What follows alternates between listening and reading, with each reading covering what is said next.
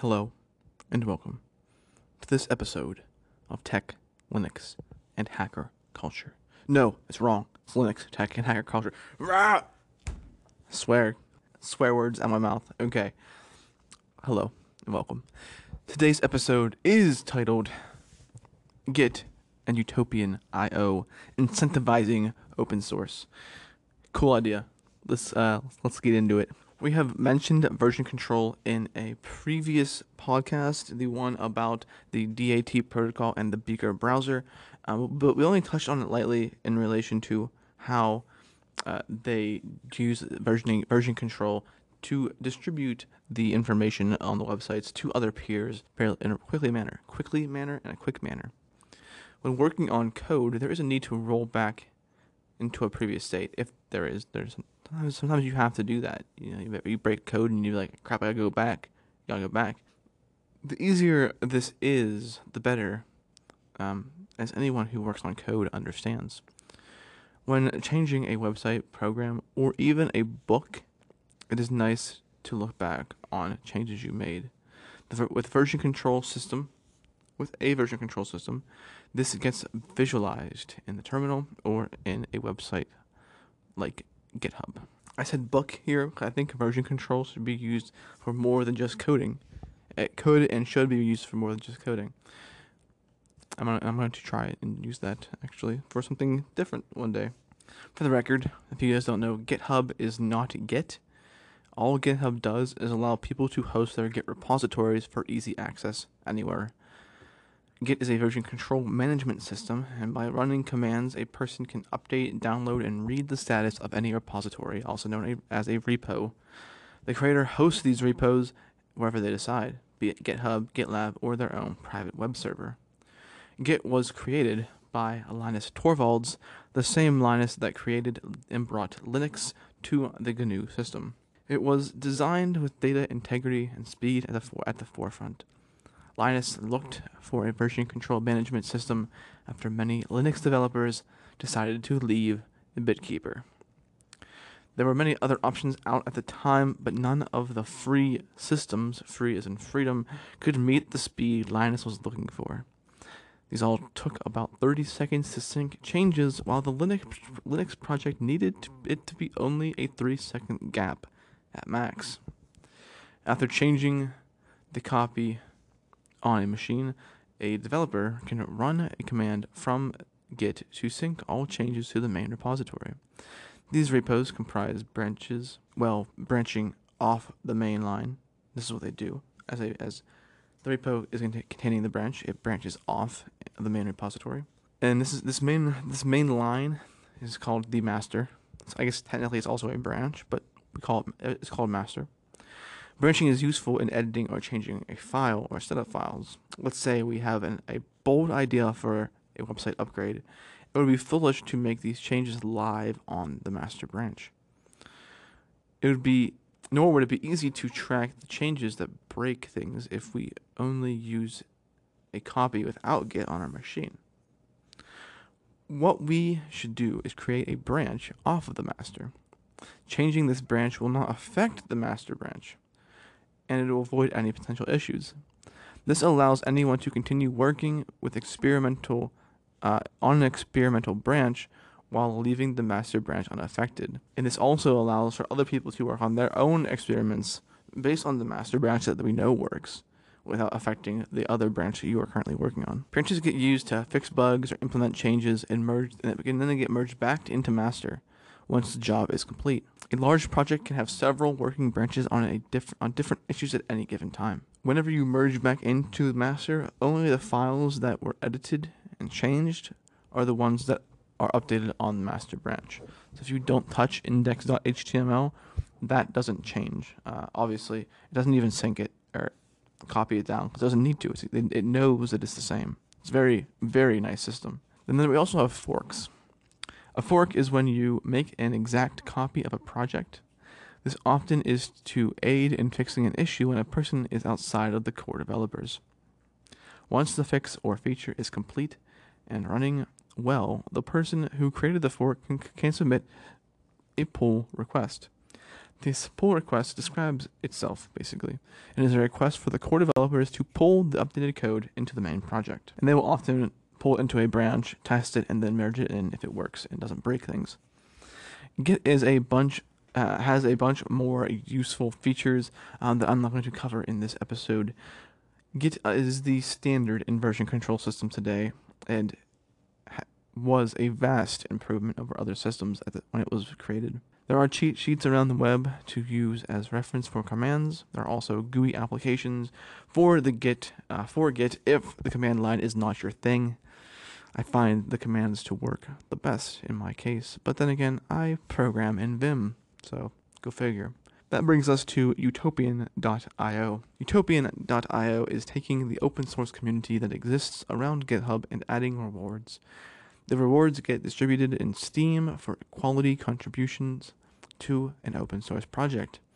This is interesting since until now there was never a good way to get paid for the work someone labored over within the open source community. Most of the work was done out of hobby and for arbitrary nerd points. The more you contributed to a project, the more reputation you would gain. This was if the work was useful and the code was well thought out and well executed. There are many ways that a person can help a project, and they don't all include programming. Many times a project needs translation help. Even if the creator or another coder knows a second language, they will most likely not have time to translate.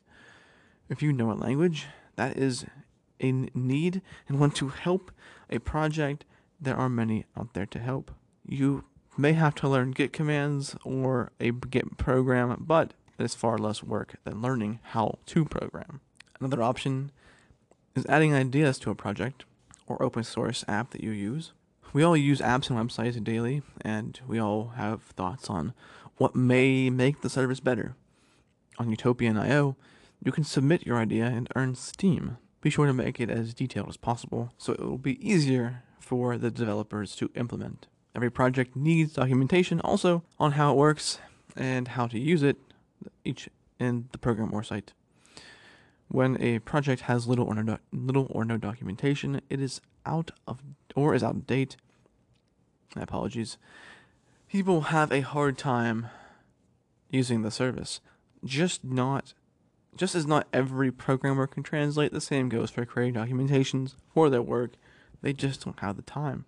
They either don't have this time, or they lack a literary background that is strong enough to make good documentation. If you're a professional writer, copywriter, your skills are in dire need. The easier the documentation is to read and understand, the more a person will get out of the project. Graphical work is what makes our apps and sites look amazing. Without logos and well thought out designs, our electronics world would be quite dull. As a nerd myself, the focus of any project I start is not how it looks, but how it runs. This is why we need artists to help with these open source projects. The average person likes pretty programs with fancy buttons and icons so much that they may pick a lower quality app just for the looks. Even us nerds do this from time to time. If you know how to program, create art, write drafts, or translate, your help is in need within the open source world. These projects are often small teams without the money to hire people, so they need your help. There is a place for everyone to contribute, and now with Utopian.io, we all can get a little steam as kickback for our work. So let's get out there and make the open source mindset the standard, not the exception. This is a very, very cool site. As you know, this is also a blog post on Steam. Utopian.io is fairly new, so it might break. It might not work perfectly, but they're making it really easy to contribute and earn Steam. And they're trying to open it to more than just programmers by saying, you can submit suggestions, you can develop sub projects, you can just develop, you can hunt for bugs, you can translate, you can make graphics and documentations, you can do analysis, you can something about visibility. You can make tutorials, video tutorials, and copywriting all for these projects, and you can earn Steam for contributing, which is awesome. And there's a guy right here. Let's see what this is about. There's a guy. I can't. Okay, I'm not logged in. So there's a guy who contributed. It says to allow authors to determine the curation split between on Steam, so that they can say like, I want to give more to the contributors.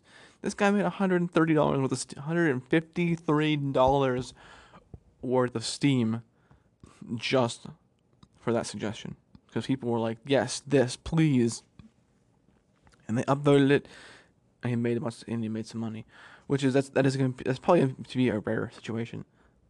Can't expect that to always be the case, but Utopian.io is very easy to use. It's very straightforward. It's very good looking too. It looks really nice. Like, it makes GitHub look like trash. Like, I'm not even gonna lie. I like this a lot. I did sync my GitHub account to Utopian.io, so my projects are here. Nothing too extensive, just a couple of websites, and a couple of JavaScripts in my dot files. The Twitter user thing is probably the best, but I clicked it and nothing happened. So, there we go. Oh yeah, it's just a link to GitHub. Okay.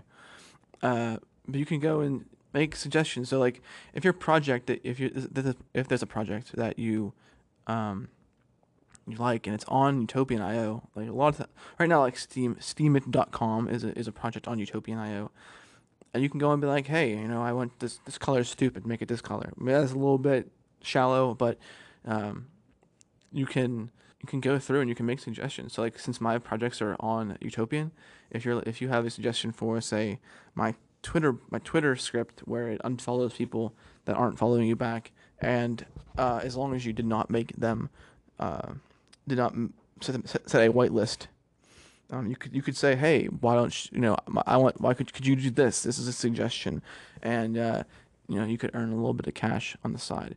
$150 is the exception to the rule. I'm looking through here. There's one for $2, one for $1, one for 65 cents.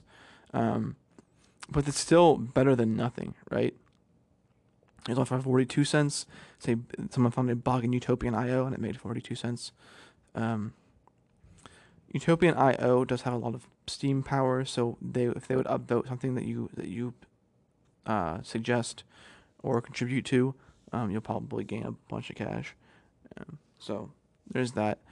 Someone made a video tutorial for the GIMP project. That's cool. That's real cool. So yeah, but as long as you have a Steam account, you have a Utopian.io account, because it's the same keys and stuff. It's very nice. Check it out, Utopian.io. It's I think you'll like it if you're a open source developer, and put your projects on here and see, just so people can contribute and help out in ways that GitHub doesn't make super easy to do. So, thank you for your time. I appreciate it. As you know, we have Patreon at patreon.com/JRSwab. And as always, thank you for your time. This is a little bit of a weird podcast because I'm doing it super early in the morning. So thank you for listening. Until next time, remember, guys and gals, stay nerdy and stay curious.